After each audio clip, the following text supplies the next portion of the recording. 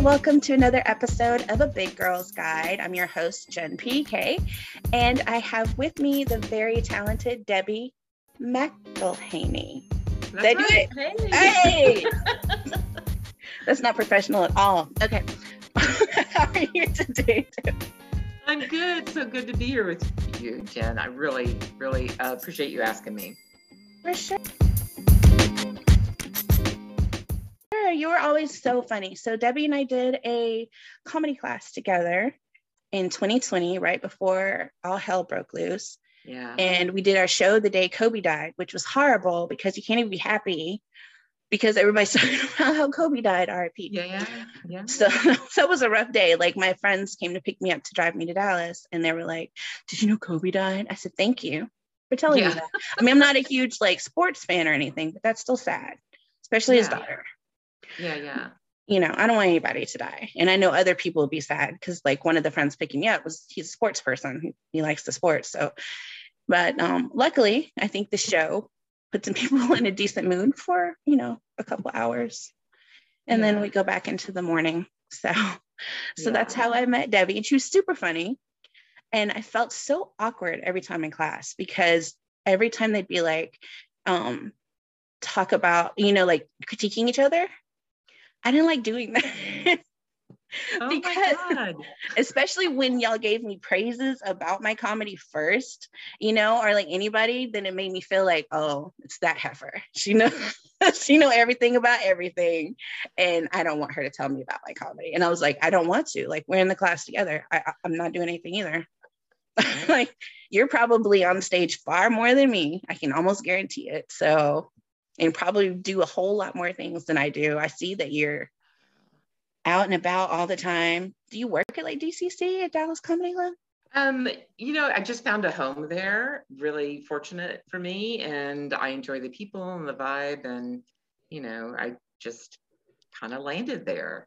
But that class was amazing that we took together. And I just always thought, what is this girl doing here? She's so talented. Oh my God. I mean, seriously, Jen, I was just like, everything you said, I could relate to, and it just was so natural. And I was like, I need to try to figure out how to get there, So, no, but you have your own thing. Because I looked at you and I kept thinking, she's an actress.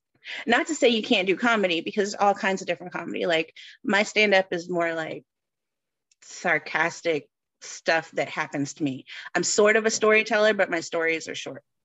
Where you're like more of a long storyteller, like it's well thought out and written out and performed. And I'm like, I'm trying to think of one that's not controversial, and I can't think of one, but there are lots of comedians. Yeah. The first one came to mind has something to do with pudding pops, and I was like, I won't say it, so you know who he is. But I always wanted to try to be more natural and, not like but I'm bummed, hey, this is the joke, get it? Yak. Yeah.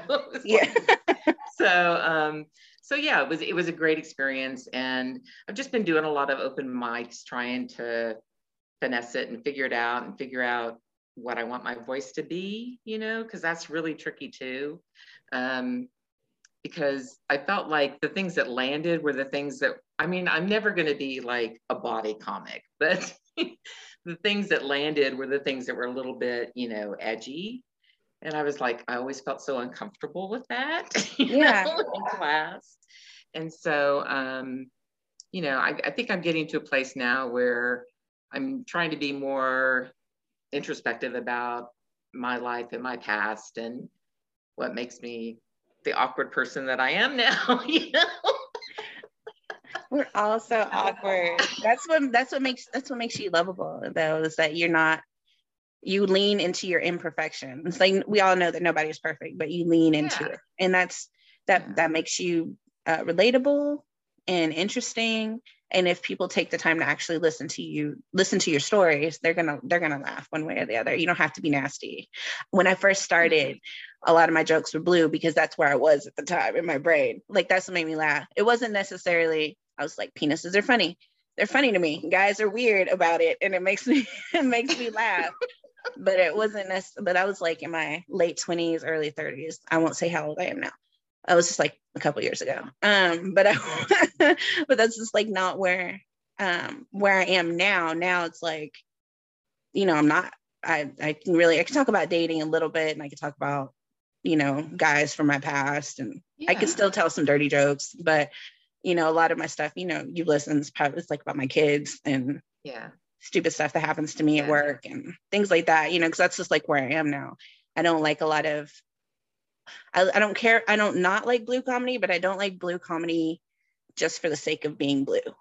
Agreed, 100%. Yeah, I mean, I'm not a prude. I'll laugh at a rough joke, but it's just not easy for me to tell those jokes. That's what I'm trying to say. And you don't have to. Yeah. There's enough women that do that. A lot of women do that. Like, I think they feel like they have to be nasty just to get seen. And maybe that's their personality too. Maybe they, just some freaks, and that's fine. Right. We're not going to shame them for that, whatever your thing is. But it's like if sometimes you can tell that it's maybe a put on, like maybe like that's not who they are on a regular basis, but it sounds right. So I can play with the boys because the boys are nasty. Exactly. Right. That's so fun. So what got you into comedy? Because you do advertising, right? Right. Yeah. I make my living in advertising. I work with the video production department. So I do like all the administrative stuff so that they can get out in the field and shoot the commercials and edit the commercials. So I take care of all the contracts and making sure vendors get paid and, all that kind of stuff. So, there's definitely a need for it. And I'm really good at it because I can be real organized and, keep things flowing. But it wasn't, it's not a huge creative job for me personally. And I did miss creativity and kind of exploring those areas. So that's why I started taking classes again, because I was like, you know what, there's something I'm missing in my life that made me happy a long time ago.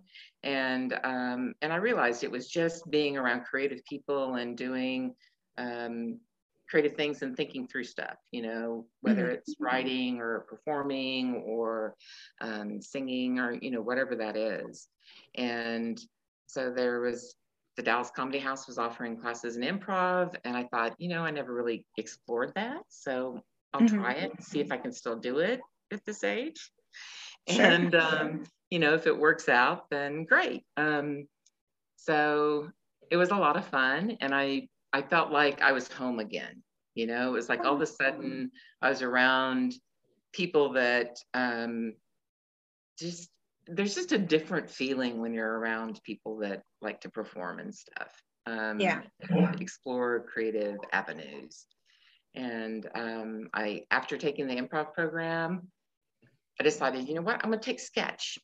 I want to do more writing and, performing, because that'll break me back to my theater roots and something that I'm more comfortable with, where it's something rehearsed instead of made up on the spot.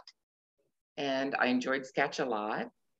So then they offered storytelling, which I'd never done before. And I thought, this is really an interesting form of expression. Every storytelling performance I ever saw at the Comedy House, and some of them weren't necessarily funny, some of them were more dramatic, but every show that I saw was so impressive. And it's because they're telling stories from a truthful place. It's from a real experience that this person had. And, just the vulnerability and the honesty in telling those stories with an audience was very compelling. And, it was people from all walks of life. I mean, it was a teacher, that wanted to just try something different. Or, somebody that had to work on a presentation for work and they're like, well, I'm not comfortable doing this, but maybe if I take this class, it'll make me feel better. Yeah. And I found it fascinating. I really did. How do you craft that story in a way that is appealing to an audience? And then the last class I took was the stand-up. And it was the one thing that I said, I will never take stand-up. I'm never going to do stand-up. Oh my God. And I was like, at that point, I'm like, well, I've been through the rest of the program. why not just give it a try? If I fall flat on my face, I fall flat on my face. I Yeah. mean, I'm only hurting myself, and really only hurting myself for not trying something, that's pushing the envelope and pushing the boundaries of my comfort zone. Right. And I really enjoyed it. Oh, good. And I found, just from going to the open mics and everything, I didn't know what the comedy world was going to be like in terms of like stand-up comedy. I just, for some reason in my mind, I had it as it was going to be really competitive and people were going to be ugly and, fighting for spaces. It's not that at all. I mean, that has not been my experience at all. I mean, people have been so generous and so kind, on nights that you just didn't hit anything and had a really bad night, and you walk off stage and they sense that and they're like, hey, you know what? Come back next week. It'll be better. Yeah. I'm like, thanks, or just saying, hey, when you told this one joke, this really landed. That's great. So it's like, it's a backhanded way of saying, hey, maybe you want to focus more on this area, Yeah. And I'm like, yeah, okay, that's right. Thank you, really. So, I'm not doing professional stand-up shows at all, but I am doing the open mics and just enjoying that and, stretching myself. Well, that's good. Yeah. That's really good. Eventually you'll get the professional shows. You're doing professional like improv shows and stuff like that. Yeah, I made the house team this year, so that's a lot of fun. We're doing the Herald format, which is something was a little intimidating at first, but we got it and having a good time. So that's so fun. I did improv as a kid. I tried to do it as an adult, but I'm just too, I don't know. It just doesn't go with my current personality, I guess. I didn't know any. I went to an audition and I was like, I don't know any of the little zip zap, I don't know any of the games and stuff. And I'm not comfortable being completely foolish. No offense, but there's a level of foolishness to the games and stuff like that. So I couldn't make myself do it. I was trying. I feel like I did really well with the scripts part. I was like, I can read, and I'm an actress, but the playing and it's like, why? We're all it's playtime old. For adults. Yeah, I know. I know. And it was like that as a kid either. So. And in the beginning, getting out of your head is really hard, right? Because you want to anticipate and think, but just getting to that place where you can finally be a clean slate and just react. It's hard to get there, but once you do, it's like, oh, okay, I get it. Maybe it's like that little light bulb goes off. Maybe I'll try it again in the future. I don't know, because that's like one of my things in life is that I feel like my inability to look foolish. I don't want to, keeps me from doing a lot of things. It's like, I don't want to. I'm not ready for the comment section. So I'm very, very very close to that. Like, I can take a criticism I can take a criticism to my face, but like when I get home, I'm probably not going to be happy about it. I'm probably not going to be happy about it. I can get through the meeting, but I'm going to be like, how dare you? I was amazed. There's some times where you're on stage and you hear people going, what is happening? You're like, okay, just go with it. Have fun, As long as you're having fun, that's really all that matters. Yeah. And if you're having a good time, the audience they'll get there with you, Yeah. That's kind of like stand-up too. It's like, if I think it's funny, it's hilarious. Like, I'm just really just trying to make myself laugh. If you laugh too, that's fantastic, because that's kind of addicting. Like, you want to hear that laughter, and if you don't, you're like, because that's what I told somebody. Like, my first time I went to a club to try an open mic, I just was like, it was like a bucket list situation or whatever. I was like, I'm gonna do it. Like, I was recently divorced and I was single, and my kids are still little, but not like little. So I went out one night and I was like, I'm just gonna watch this thing. And then like the comics there were just like, you go up, go try it. And I was like, I haven't written anything. Like, I don't do this. I was just looking, and I just made up some stuff. I sat down with a napkin and I made some stuff up. And I went up there and I did my 3 minutes and I got a lot of laughs. And I was like, I like this. And then it was kind of like, I'm going to do it. But I swear, if I hadn't gotten any laughs, you probably would know me. I would not have done it like at all. But I did it for like 2.5 years and then took a break because my kids missed me at nighttime. I felt bad.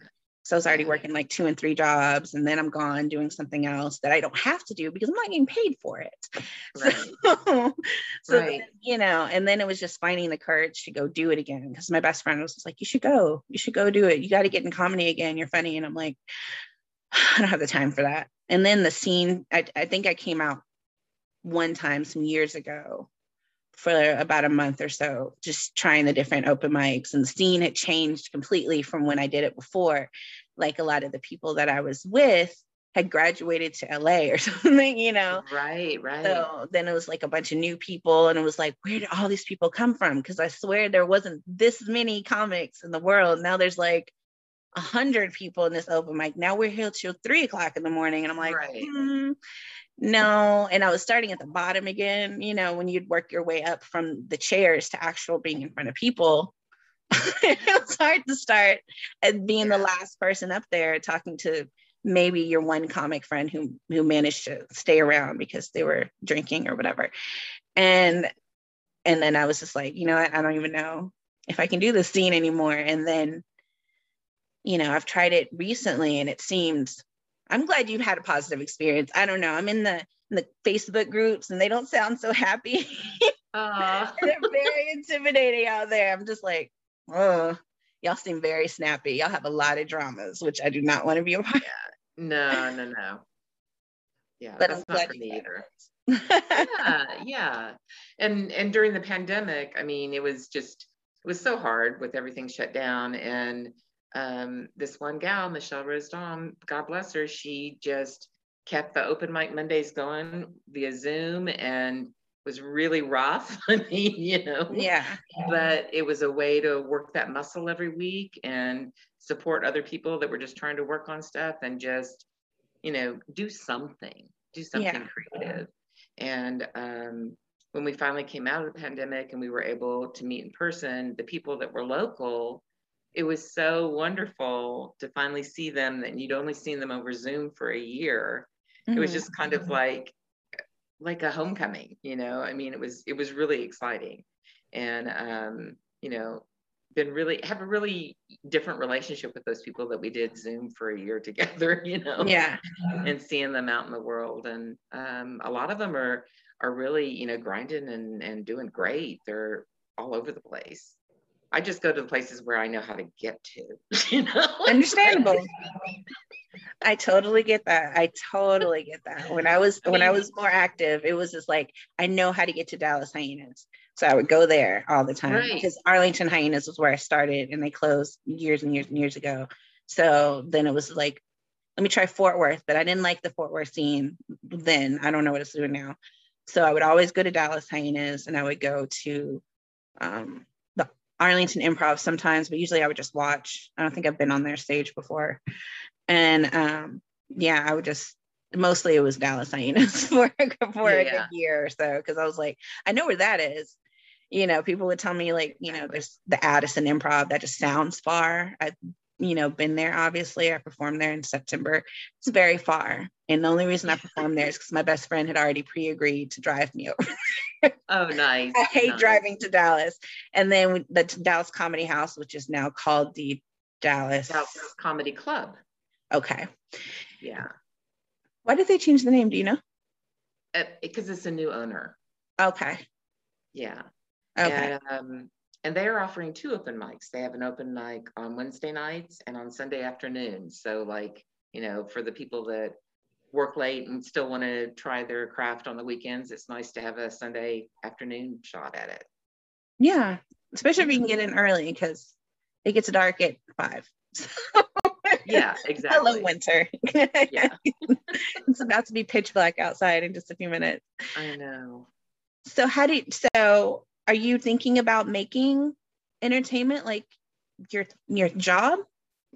I mean, I'm at an age where it's like, I I'm not going to be unrealistic that this is going to be a career anymore. This is like my second life, and just trying to do things that I enjoy. And, you know, if it becomes something else, that's fantastic. If it doesn't, I'm very satisfied with where I am right now. As long as I keep growing and learning new things and can have a creative outlet. You know, I just don't want to get stagnant again, because I got for several years there, and just kind of got really down and kind of in a dark space mentally because I didn't have a creative outlet. So yeah, things are good now. I've battled depression, so I totally understand that. And when you just feel like, what like what Right? Yeah. Like, I got to get up. Like, my kids are my lifeline. I don't know what I do without them. So it was like, I have to get up for them. But I don't, there have been days in my life where I'm just like, I don't know that I would get up if I didn't have to. This is like, It's so much easier to just go take a nap right now. Exactly. No, I get it. Pants seems like a lot of work right now. I don't want to do this job. I don't want to go here. I don't want to, like, my life is not doing what I want it to do, and I don't like it. And I don't know how to do it, you know. So you get kind of trapped and stuck, and you're like, what to do? But for some of us, being creative can really pull you out of some dark times. And you create things for yourself, like the Big Girls Guide. I mean, you know, and this podcast and all of, you know, everything that you have tied into this, which is amazing.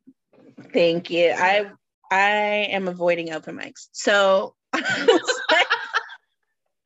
how can I put, because I have this very weird like issue with anonymity that I've had my whole life. It's like, see me, but don't see me. Okay. Know me, but also you don't know me. I went through a whole period in high school trying to come up with a stage name, because I did not want to use my real name. I don't want anybody coming out and being like, I know her, you know. I don't want any stories about where I came from or who I was or whatever. And it's not like I've done anything. I have no criminal record. I'm a teacher.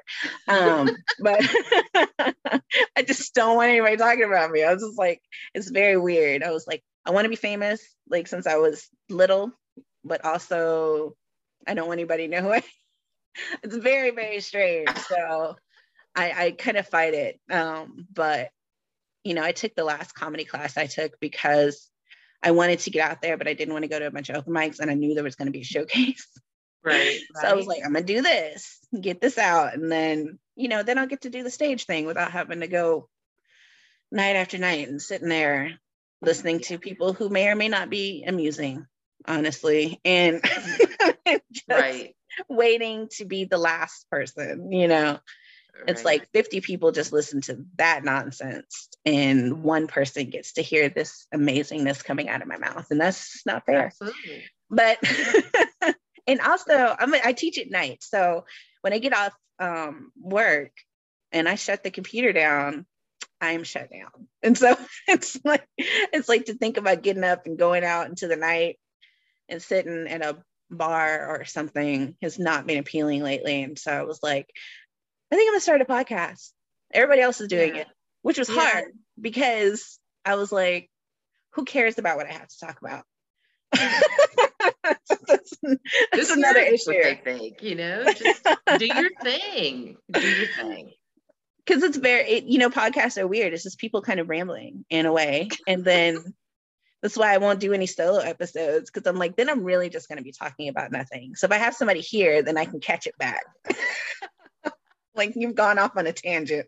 Let's bring it back in. There's somebody else involved. But if it's just me by myself, I might be talking for 4 hours about absolute nonsense. So we'll just. I don't know. I might want to see that. That could be cool. You're gonna see me spin out on YouTube. That would be awesome. That'll be what goes viral, is when I finally spin out. And I don't know that I want to be viral. I'm scared. It's a scary time. So the name of your episode is A Big Girl's Guide to Changing Course and Remaining a Force. So it's like changing course in your life, but still staying strong and going through all the changes. Have you had a lot of experience with that, like having to change where you are in life? Yeah. I mean, early on, I studied theater and music in college and, worked for a while. We learned everything. So in order to keep working in the theater, we learned about costume design and set design, lighting, stage management, directing. I mean, everything. So that when you were in the lean times between shows, you could still, put food on the table. So I did all of that. I directed, I stage managed, I worked in a costume shop, I did acting, and I was having the time of my life. Mm-hmm. And then in my late 20s, my father passed, and my mom just couldn't handle it. She just really struggled without my father. And I realized she came from a different generation. She went from my grandfather's house, to my dad, and had never really lived on her own. So my idea was I'll come help her out, set her on a path, and then I can go back to my life. And unfortunately, it didn't work out that way. She ended up depending on me more than I anticipated. And my father, we grew up. I was an Air Force brat, and then he became a pilot with Delta. So Dad traveled a lot. I mean, Yeah. even before he passed, I mean, Mom, had these two kids, and she did stuff with us all the time. And I kept saying, you always were taking us out and doing things. I don't, you know, I know it's hard without Dad, but you still are an incredible person and have so much to give. I don't understand why this is shutting you down so much. And she's like, well, he would always come home, you know? Yeah. And so, I mean, not to bring it totally down, but just talking about, changing gears. So I ended up having to adapt. And then unfortunately she got ill, and, I had to see her through that and her passing and taking care of the estate. So after that, it was like, well, so I missed that opportunity. I never got married. I never had kids. And I always thought, I was going to get married, have the 2.5 kids and, white picket fence, the whole 9 yards. But it just wasn't meant to be. So that's why when I found the Dallas Comedy House and started taking classes again, it was like getting in touch with that creative spirit, and it just rekindled things for me. And I was like, you know what? It doesn't matter how old you are. If something is important to you, go for it, pursue it, whatever it is, and if it feels right within your being, you got to go for it. You really do. And you end up getting so much more out of that than any other person can give to you. I mean, for me, and so much more, than a job can give to you either, really.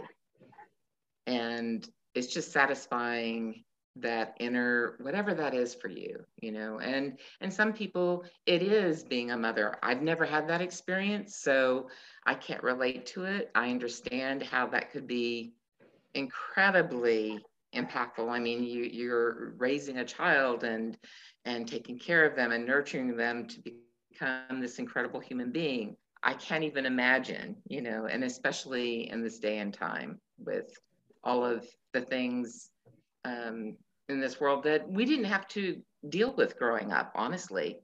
Yeah. I mean, there were school was always a sacred place, when we were growing up. At school and church were always the safe place.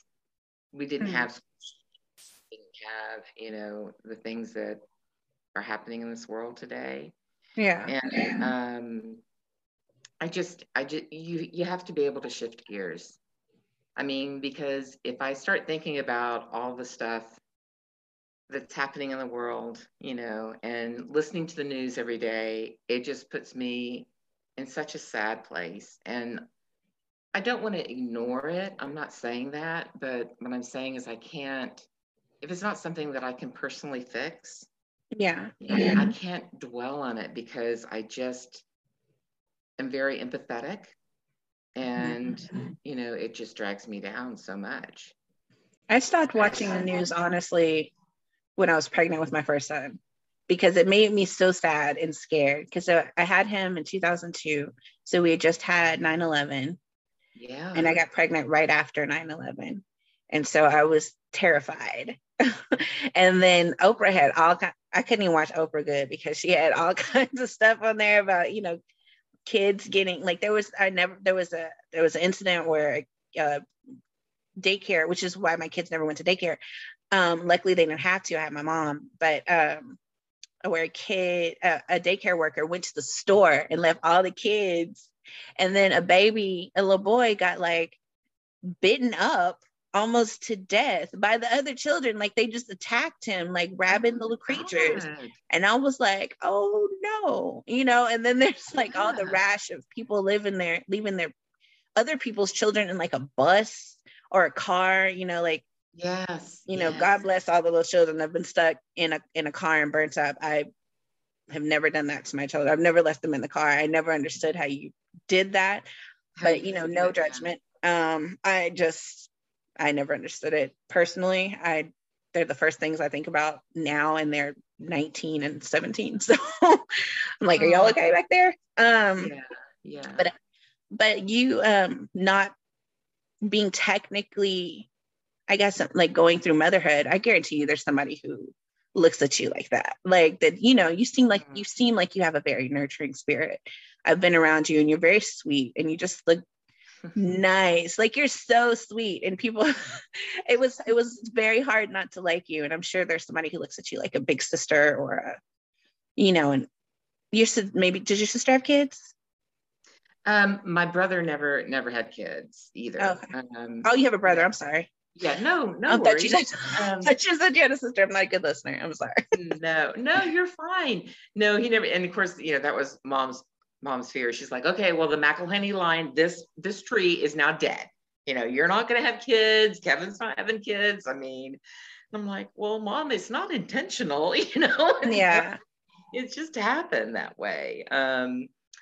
Yeah, I think I hear what you're saying. And yeah, I am very nurturing of my friends and the people around me. I care about people deeply. I really do. And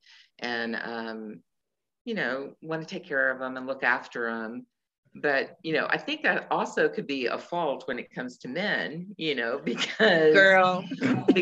a lot of guys just look at me like the baby sister they want to protect, or the mom that they want to come to for advice, right? Or cash. Yes. So yes, I have been treated like a big girl in the past. I will not have that. But I get it. Like you end up like taking care of people. Like, are you okay?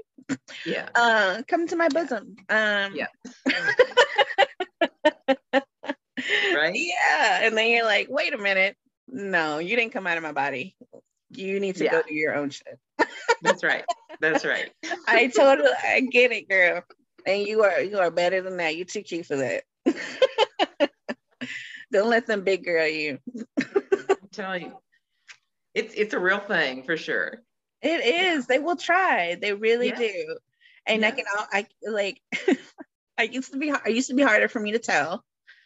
Or maybe I could tell and I just went with it. I don't know. But yeah, I have been single for a good 5 years now because I refuse to play that game, people.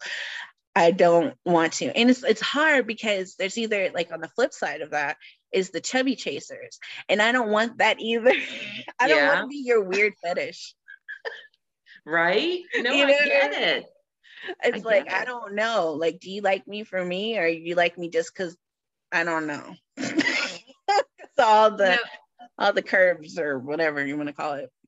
I mean, honestly, I'm at the point where I would love to have somebody, a companion to go out to dinner with and see a movie and see some shows and start with a good friendship, Mm-hmm. I mean, and if it evolves into something more, then that's wonderful.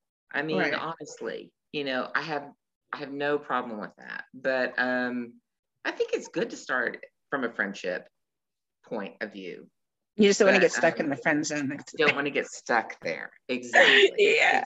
Exactly. Which but is to have hard. somebody to share your interest with, I think is incredible. I already told my kids, if I'm single by the time I'm like 60, I'm just going to look for a rich gay guy.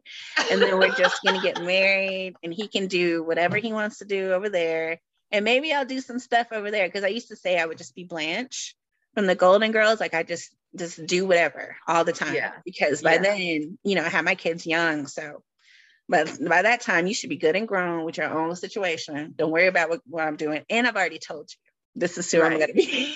Like I've already so don't be surprised when it happens. It's just, you know, this is a part of the plan. My son was like, I'm going to remember to tell your grandchildren, one day your grandma sat down and said, I'm going to marry a rich gay guy and he's going to be your stepfather. And I was like, yeah. And then you can look and say, oh, look, there's Grandpa Harold or whatever his name is. Yeah. I was like, that sounds perfect. We can go do stuff together and hang out and, you know, we don't have to touch or anything. And it's great. You don't want anything from me. You know, Jen, I think you're selling this to me. Maybe I need to rethink things. You know? Yes, then you have that good commitment, and then he's got, you know, money, so your house would be amazing. Right. It would be great. And then, you know, if you want to go have some fun and he wants to go have some fun, you just have fun and you come home and talk about it. If you want to, that's your bag. Yeah, right. You know what I'm saying? No sharing, but we can share verbally. We can talk about it if you want to. It might be fun. You have somebody to cuddle when you just want that, you know, because that's all they want is maybe a hug. Yeah. Maybe curl up and, you know, they're not going to want anything else. That's great. That could work, yeah. I hear you. You're the epitome of my rule. Big girl rule number 186. Don't stress. Life never goes as planned. Because you had a plan. We all do. We all have a plan. Like I wasn't supposed to have kids till I was 26. I was supposed to marry JC from NSYNC or Jonathan Taylor Thomas or Justin Timberlake. None of these people do I know. So, like when my 20th high school reunion came around, my friend was like, my high school best friend, she was like, hey, we're going to go. And I was like, I told you years ago, 20 years ago. I will go if I'm either skinny and can really like look crazy at these people, or if I'm married to Justin Timberlake. Right. Neither of these things have happened. So, and you're married. So that's a whole nother dimension of being third wheeling. And I'm not going to do that with you. Right. Right. You get to show off your husband and your kid. And I have fantastic children, but no man. And he wouldn't be Justin Timberlake apparently. So that's okay. I don't need to see them. Everybody I need to know from high school is on my Facebook. You follow them, stalk them, take care, you know, see what's going up and catch up that way, right? We just like things like, oh, look at your kids, you know, and sometimes I'm like, who is that? Like every once in a while I get like a request from somebody and I'm like, first of all, who are we friends with? Right. And then I'm like, okay, you look like school people. So then I send her a screenshot and I'm like, because she has a much better memory. I've tried to block out as much of my childhood as possible, but she has a good memory. And I'm like, is this somebody from high school? And she'll be like, yeah. And I'm like, nah. And I'm like, I'm not adding anybody new.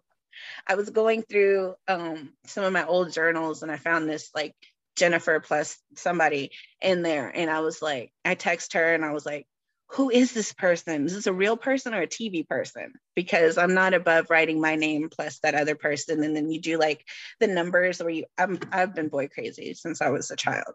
I was married to Tom Cruise and Charlie Sheen before Charlie Sheen was like, right. Charlie Sheen.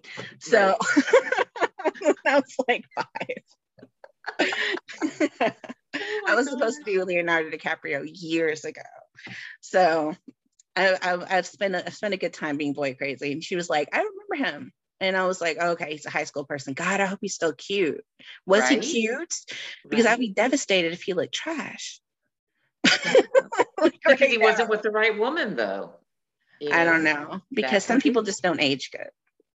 I know. And it's sad when that happens, right? You know, when you get somebody and you realize you went to school with them and it's like, oh, you know, maybe they're just don't know about products. I don't know. I don't know. Or just like, Right? I like when the pretty girl from high school just wears too much makeup still. And I'm like, ma'am, that's a lot of Yeah. makeup. That is a lot of lip liner. For what? Like, you're Or- still skinny and you got big boobs. Good for you. But that thing, or the ones that, you know, go for surgery and it's like, you know, girl, be you, but you don't look like you at all. You know, it's like, I mean, I don't know. I don't know. But yeah, oh, I totally get it about the boy crushes. Oh my God. I had a weird thing. Do you remember Bonanza at all? I've seen it, I Okay. think. I mean, I've at least seen the opening credits. It wasn't something it's not something I'm interested in. Like, I'm not a Western person, but I know it exists. And I Yeah. So it was like, whenever we spent the night at the grandparents' house, they watched the Westerns. So it was like Bonanza, Gunsmoke, Rifleman, you know, Wild Wild West. Okay. Yeah. And for some reason as a kid, I loved Lorne Greene on Bonanza. He was like the father, the patriarch, the gray hair, you know, and I was just like, oh man, you know. And my mom's like, what about Little Joe? I mean, Little Joe was Michael Landon. And I'm like, no, he's a wimp, you know. I like Lorne Greene, you know. I need a man. You know, he took care of the ranch and the family and the cattle, and it was like, yes. So maybe you need a big, strong man. Maybe I just haven't found that gray-haired man yet. Yeah, you need to go to like a ranch or something. We do live in Texas, so that's right. It's there's possible. Got to be somewhere. It could happen. Fellas, if you happen to pop up on here, and you know, there's like a rancher, farmersonly.com is a thing. Yeah, if he's got a Lorne Greene vibe, hey, I'm in. You know, a nice.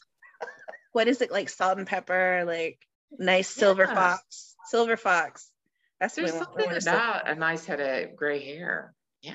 On the right people, like Steve Carell, as he aged, it's kind of hot now. Yeah. You know, like, Steve Martin always had the gray hair, you know, and not that, you know, looks wise, I was drawn to him, but you're drawn to his personality. He's very funny. Funny guys are good. Yeah. Oh my God, he's hilarious. And he's so brilliant, he's so intelligent. I mean, his writing is amazing. And, you know, he's a musician. I mean, he's got a lot of things going to. So Is he single? Is he single? No, he's married to a beautiful actress. Okay. Maybe there's somebody in his circles. He has a cousin, so Steve Martin's cousin, brother, something like that. If you have some sort of talent. Putting it out to the universe, you know, somebody Steve Martin-ish. Debbie is looking for you.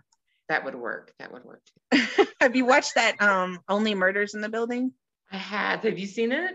I watched about, I think, half the episodes. I think I'm going to re-watch it from the beginning and then go back into it, because at some point I think it was on while I was doing stuff.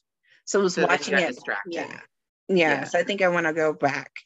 It's a lot of fun. And you know, it's about a podcast, right? They're putting on the podcast, and you know, like the guest stars with Nathan Lane and Sting. I love really Nathan Lane. I did see the Sting one. I did see that. Sting as Sting. So, my sister was like, it's Martin Short. Martin Short did it. I just know he did.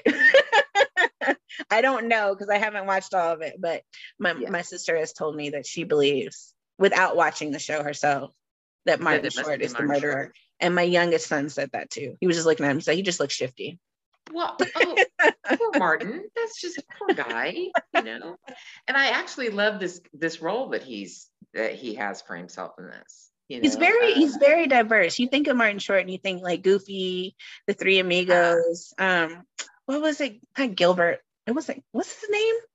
With the that character that he did on Saturday Night Live. Yes, it makes me mad because I used to watch the cartoon and I can't think of it, but you know what I'm talking about, with the pants all the way up to forever. Yes. The nerdy guy, yeah. And then of course, you know, his iconic role in Father of the Bride, also with Steve Martin, you know, caterer. They tend to stick together, so that's good. So a lot of those, are kind of really wild out there. This is a more grounded role, I think, for him. You know? And I enjoy seeing something different from somebody like that. It's like when De Niro started doing comedy. I love seeing him in Meet the Parents. That was really wonderful to see something completely different from him. Yeah, because he's usually just like the scary gangster, but he was also a scary gangster, but kind of funny. Yeah, exactly. Right. But my son really likes Robert De Niro, so we watched a lot of gangster movies like over the pandemic, because he was stuck. My oldest son and I got COVID. My youngest son did not. So my youngest son was stuck in his room for like a month.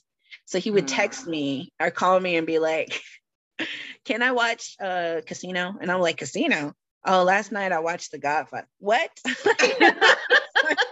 I mean, he's old. I watched a lot of stuff I wasn't supposed to watch when I was younger too, but I was like, he's, mature enough he's not a psycho. So, but I was just like, what? So I've seen Goodfellas like 3 times already. He's always trying to make me watch it. Django is his favorite movie. I'm just like, what are we doing? I know, right? I've seen a lot more Robert De Niro over the past few months than I have probably my whole life. He's very interesting, and he's kind of funny all the time. If you like, there's a little comedy in there, because you're not going to mess with him. He can kind of say whatever he wants to, and it's funny, and you're not gonna mess with him. It's funny. It's like Joe Pesci. Joe Pesci is very funny, but also he's scary. Yeah. Yes, for sure. And Christopher Walken also. Christopher Walken. He can be very scary, but then he's got a great sense of humor. Yeah. Really and that voice. I know, right? How amazing to have a voice that people can mimic. And to be cool with that, to be okay with that. It's very unique. I don't think there's nothing specifically special about my voice that somebody's like, oh, I'm doing it, Jennifer, Right. No, I know what you're saying. Exactly. Yeah, but somebody could do a Christopher Walken, and maybe somebody could do a Debbie. I don't know. I couldn't do it. I'm not good at that. I'm not a good imitator, but it's like I said, I do a great Ethel Merman, but nobody knows who that is. So it's ruined, You do an Ethel Merman? I love Ethel Merman. Do an Ethel Merman. Okay, to get back from the mic a little bit. So, there's no business like show business, like no business I know. That's Ethel Merman. Uncanny. I mean, it's like listening to the show, right? Exactly. And that right there, then they're going to know who it is. And do you sing like Ethel Merman on a regular basis, or is that just for that? No, I finally, got that out of my system. So. Okay. No, I like to sing like jazz standards, and I do like Broadway musicals. So that's, part of my wheelhouse. But, and over the years, my voice has gotten a little lower. So now it's fun playing with that and, getting into some of those jazzy numbers. It's like, I remember in the 1980s, I got to see Lena Horne perform live in San Antonio, and it was a huge theater, and we did have orchestra seats, but I mean, it was still a massive place. But she came out on stage, and I swear she sang the entire show to me. It was just me and her. Everybody else was gone. And it was, I've never experienced anything like that before, and never again. It was amazing. And in the first act, she came out and she sang Stormy Weather, and it was lovely. And then the second act, she came out and she said, so I sang Stormy Weather like I did when I did it when I was 20 years old. But I've lived now, and I know how this song really needs to be sung. And I'd like to do it for you again. And I was bawling. I was a mess. It was like, yeah, that's what that song is about. After you've lived and you've had that heartache, and you're telling that story again. And it was just, she was amazing. She was really something. She's beautiful. What's your favorite song to sing yourself? Oh man, there's so many. I really lately I'm kind of drawn to That's All. It's about, I can give you all these things, and if that's not enough, that's all, Mm-hmm. There's just something really beautiful about it and sweet about it. So Are you more of like an alto? Or I, when I was performing when I was younger, I was a mezzo soprano. Mm-hmm. And yes, my voice got lower. And what I didn't realize, because I did start taking voice lessons again just to get my voice back in shape. And he's like, "You're a contralto." And I'm like, "I am." It's like, I guess all those years of smoking just did it to me. I don't know. But yeah, so I have a much deeper range now than I ever had before. You don't even seem like the person who would buy a pack of cigarettes. What? I don't anymore. I quit. You just seem like you'd be like, smoking's bad. Put it down. I was a bad girl. What? I know, right? That's so exciting. Speaking of class reunions, I did go out and smoke with the bad kids, right? And that was the most fun because I learned about stuff that I didn't know about. It was amazing. They were schooling sweet little Debbie. I know. The 20-year reunion, whatever, 30-year, it's like, wow. One guy owns a whole bunch of the porn shops in town. It was amazing. I was like, wow, well, good for you.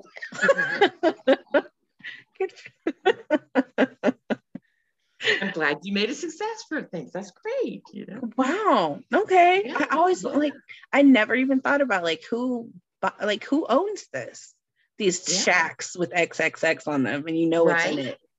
Right? And if you own all of them, that's kind of a big deal. He has a chain, right? Okay. I've never been in one before. I've had friends tell me that they wanted to buy me a toy, but they haven't. They were like, "You're so goody.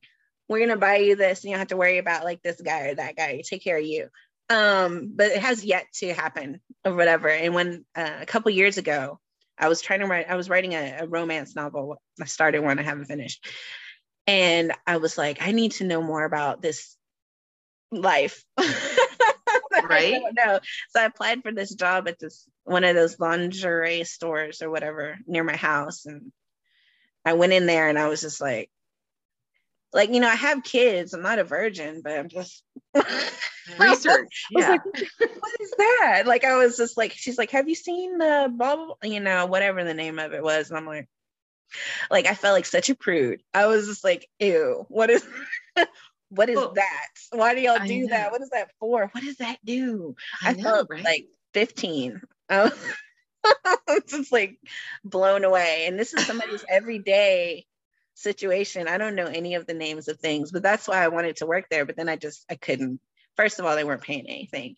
And secondly, it was just I don't want to see the people that come in here at noon.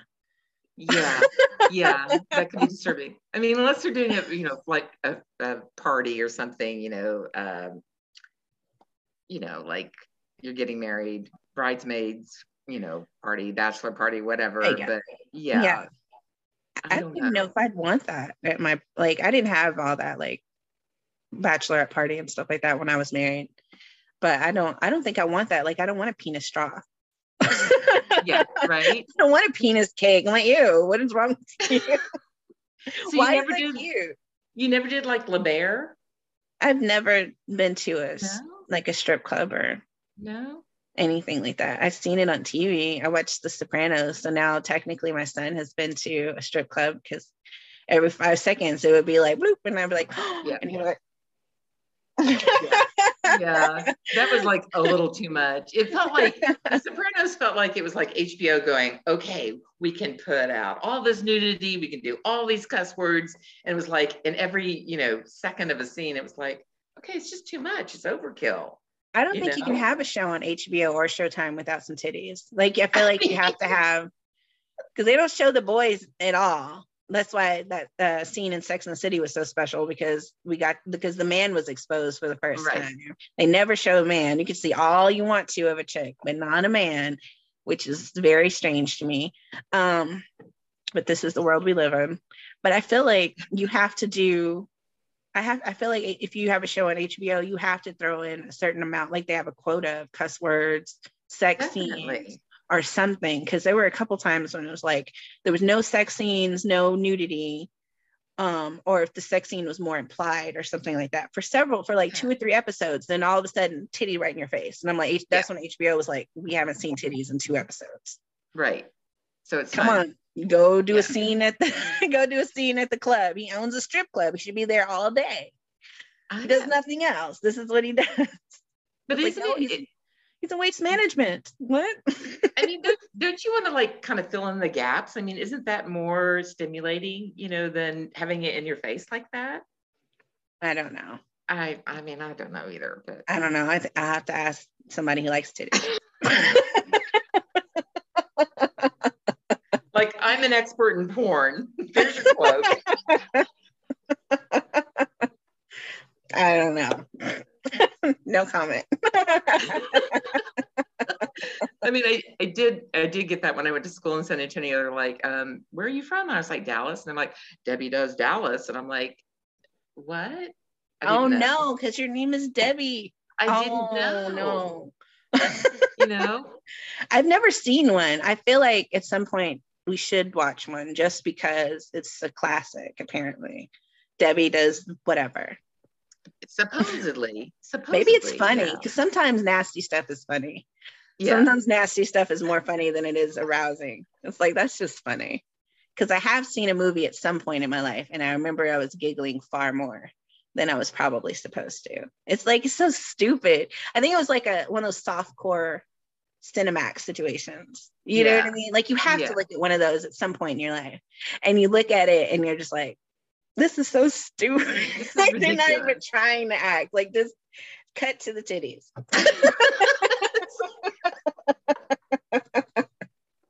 That's just like all we're here for. We're not here for the storyline. We don't care about her. Right.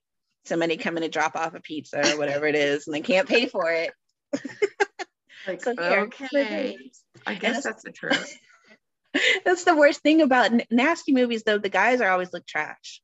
They always go they want to get the hot chicks, and most of the time, at least she's a butterface or something. I don't know, but the girls always look way better than the guys. And so I'm like, who is this a fantasy for? Not me, because he is ugly. It's like, this is not for me. So it's not fair. So maybe there should be some more women-centric nudie movies out there. I think so. I think they tried with that, what is it, that 70 Shades of Grey or whatever that was. I've never seen that because I read like part of a chapter and it was so stupid. It's kind of stupid. And then I read some reviews of it where people were just like, why does she still have a flip phone in this area and time? He seems like a stalker. I was like, how is that sexy? Just pop up at my job talking about, this is where you gonna go? No. I mean, I guess, it's like, I didn't know much about S&M, so I learned a lot about that by watching it. Okay. It's educational. Yeah, I remember there was some CSI episode early on, and it was about furries. Okay. And I didn't know anything about that. I was like, is this real? Is this a real thing? I mean, they're doing a story. I guess it's real, It's real. I know, so bizarre. It's people dressed up in like mascots, having a good time. I know. I guess, whatever, do your thing. People like to role play and come up with little scenarios for themselves. It's very, I know. I'm just not that creative. I don't know. How does that work in the costume? I'm like, maybe it has flaps. Maybe, yeah, like those long john pajamas or something with the little butt flap. Yeah, maybe there's flaps. Or maybe it's just a dry situation. Yeah. I do not want that costume back. I don't know. At the rental shop. No, thank you. You keep it. I don't think you should be able to rent those. I think that's yours now. You own it. Yeah. That's all you. I'm not doing it. Have you ever seen the show Upload? Upload? It's on Amazon. It's like where when people die, minds get uploaded, and so like there's this whole world or whatever, and so people who are still alive can interact with them in some sort of way. Oh. So they have these like suits that people would put on so that the real person, the person who's still alive, can feel the person as they're doing things. And I was like, this is where we're going in life. Just like, I guarantee you somebody on this planet has that suit. Somebody Elon rich. Musk is working on it. Elon Musk, Bill Gates. Bill Gates seems like a super freak. So yeah, he's probably got one. He's not willing to share it with the public just yet. Jeff Bezos probably has two. They probably all hang out together and do it together, like virtual hangouts. Yeah. Because suit people are weird. My kids have already determined they will never own a suit because of all the movies they've seen. They're always like cokeheads, and then they're angry, and they have their sexual deviance. And they're rude. They're like, okay, I'm never owning a suit. Like I might have slacks, I might have a jacket. I'm not gonna wear them together. I'm not gonna be a suit person. They can't do it. They just won't be suit people. They're scared. They're gonna end up like snorting coke. There's something nice about the vest only. The shirt, the vest, and the pants. There's something nice about that. I don't know. I have to see if that's going too far for them. But suit people maybe are right on the border there. I was like, they're just always going to dress them just like I dressed them for church back in the days. Nice. If they have to dress up. You did good, Mom. I like them in little suits because I was looking forward to going and buying them suits when they got older, like when they felt like they would like finished growing or something. Yeah. The suits are expensive. But they were like, nope. And I was like, well, when you get married, that's not the kind of thing we're going to do. We're not going to wear suits. She can't tell me what to wear. They can't tell me what to wear. Okay, whatever. Raise some independent men. That's wonderful. They got to do their own thing. That's right. Oh, I forgot to tell you were talking about your crush on Bonanza. Yeah. My old person crush was Davy Jones, because me and my sister used to watch the Monkees, and I was devastated to find out that he was old enough to be my grandpa. He was very cute. He was so cute in the British accent. So when I was little, I had the biggest crush on him. I was going to marry Davy Jones. And then, like later you find out, oh, he's elderly. And as I've gotten older, Mickey was never cute to me, but he was very talented. And now I'm like, maybe I should have been looking at Mickey. Mickey had it going on. He was singing all the songs. He was jamming. Maybe I should have been looking at him. They were fun. Look at the cute. And my sister liked Peter. Nobody liked Mike. Well, they all had their unique thing. Yeah. The Monkees were fun. They were a lot of fun. And they were really like the first music videos too. If you think about it. They kind of had like a Benny Hill twist to it. But Speaking of dirty old Benny Hill. I was like, how did you get away with all that? I don't know, but I laughed as a kid. I laughed a lot. There's a lot of stuff I laughed at as a kid that I realized I don't know if I knew what I was looking at, but for some reason it was funny to me. Yeah. Maybe with the music? Maybe. I don't know. Or maybe, I don't know. Because when I was younger, I super loved, and I still do, Rocky Horror Picture Show, but I watched it over Halloween. And I was like, this shit is weird. Why was I so into this?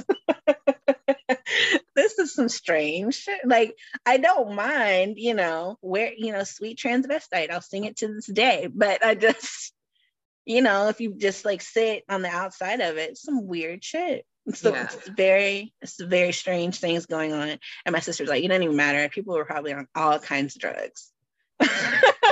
They made this up. They had to have been on all kinds of drugs. Like, what does that even mean?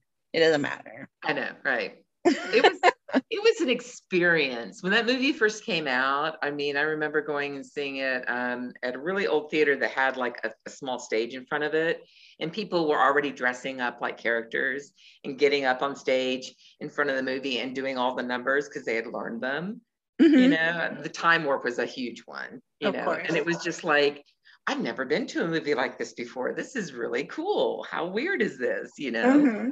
it was, but getting just both of that, seeing the movie and the live experience, and as a community, as a communal group, it was Yeah. really cool. It was really fun. When I was like 17, I think my sister took me to a theater. I think it was called Ridgely Theater. I don't know if it's still, I think it's still over there. I don't know.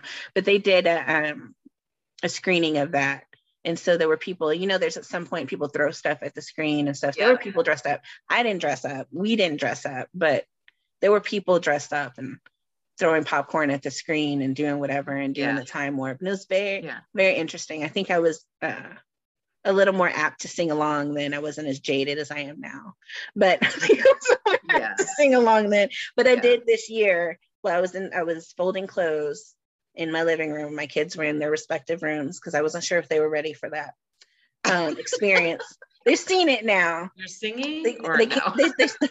they saw it now because my youngest came in and my oldest came in. Me and my sister were watching it, and they're like, okay. Yeah. It's weird on its own. It has nothing to do with the fact that a man's wearing makeup or a corset, right. Or nobody cares about that anymore. It's 2021. Do what you want to do, but it's nothing to do with that. But like the plot of it, and then the brother and sister, which I don't think I realized that they were brother and sister, Riff Raff and whatever her name is. Yeah. I don't think I realized that ever. I was like, wait a minute. Yeah. Y'all nasty. But I always felt bad for Tim Curry, and I always cried a little bit at the end when he lost his way. So yeah, I always felt bad for him. And my sister was like, that's understandable. I was like, he wasn't the villain. He's such a good actor too, though. I mean, you know, they win your hearts. Yeah, I never saw him as the villain. Like, he was weird, but they were all weird. So it was just like, yeah, you knew what you were getting into. You keep hanging out with him. Exactly. Like, how was he the bad guy? And Meatloaf really just had to go. He was doing too much already. Yeah. I could tell. I didn't like that song, and he needed to go. But Meatloaf can sing, y'all. The man's he's got pipes. He was singing. I mean, yeah. That's what I took away from that. I was like, damn, he can sing. You know? That's awesome. What is the song? Oh, what is the song that everybody knows? Oh my God. I don't. There's a light. No, not in that movie. It's a Meatloaf song. Oh. No, and he's like, I don't do that. Something like that. Something about I don't do that. I'm gonna look it up. Hold on.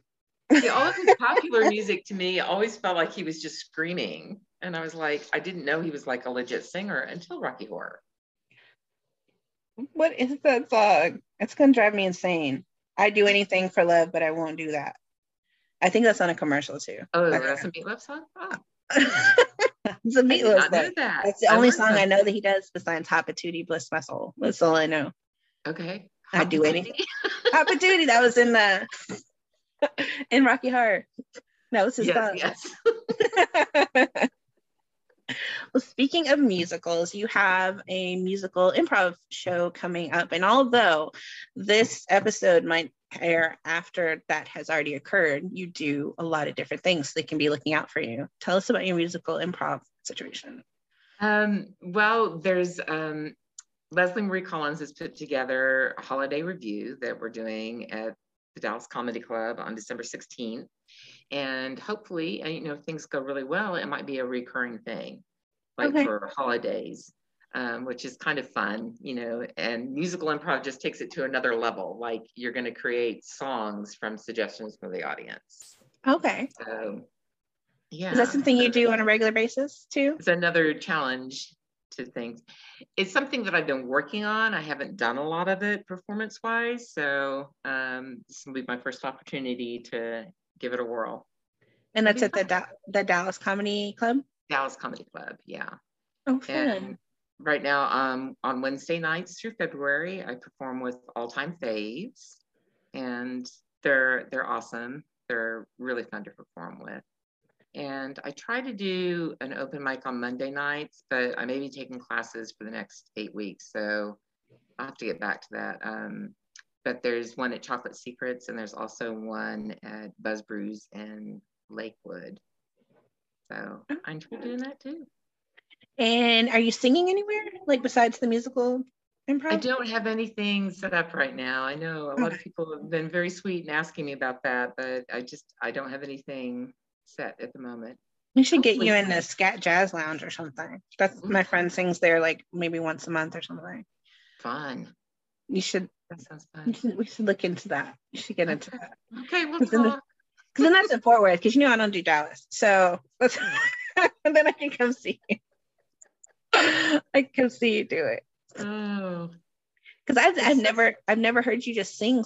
I heard the Ethel Merman obviously now, but I've never heard you sing. So that was a pleasant surprise to know that that's part of your repertoire. Something fun I like to do. Yeah. Oh, sure. You're so cute, Debbie.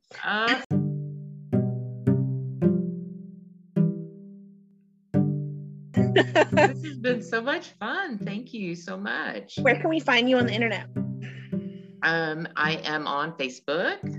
I know I'm real old school. I know a lot of people don't do Facebook, but I do Facebook. I do Instagram under Debbie MC9, I think is my handle. Debbie okay. 9. But yeah, and I just, whenever I can get something going on stage, I try to post about it so my friends can come out if they have a chance. It's just awesome. Okay, awesome. I will post your Instagram handle on my website, www.abiggirlsguide.com. And of course on my Instagram, which you'll see in the credits. And you'll see your Instagram in the credits. So Cool. we're gonna put that out there so people can go follow Debbie. McElhaney. I know it's a hard one. It's a hard one. I want to say McHaney, and that's not it. It's McElhaney. That's it. Okay, I was trying to make it too basic. It's McElhaney. Debbie is anything but basic. Okay. Well, thank you so much, Debbie, for talking to me. It was so much fun. I didn't get to talk to you a whole bunch in the class.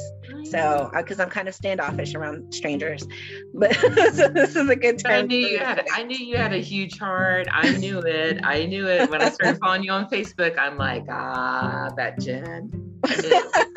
I'm more of a one-on-one person. I don't do groups of people. I'm just like, all right, I got to get out of here. It's too many personalities happening. I know, but you finally let me hug you. I mean, that took a lot.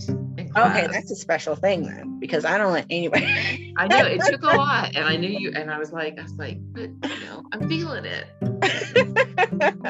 Well, now that I'm vaxxed and you're vaxxed, maybe one day we'll meet and we'll hug again.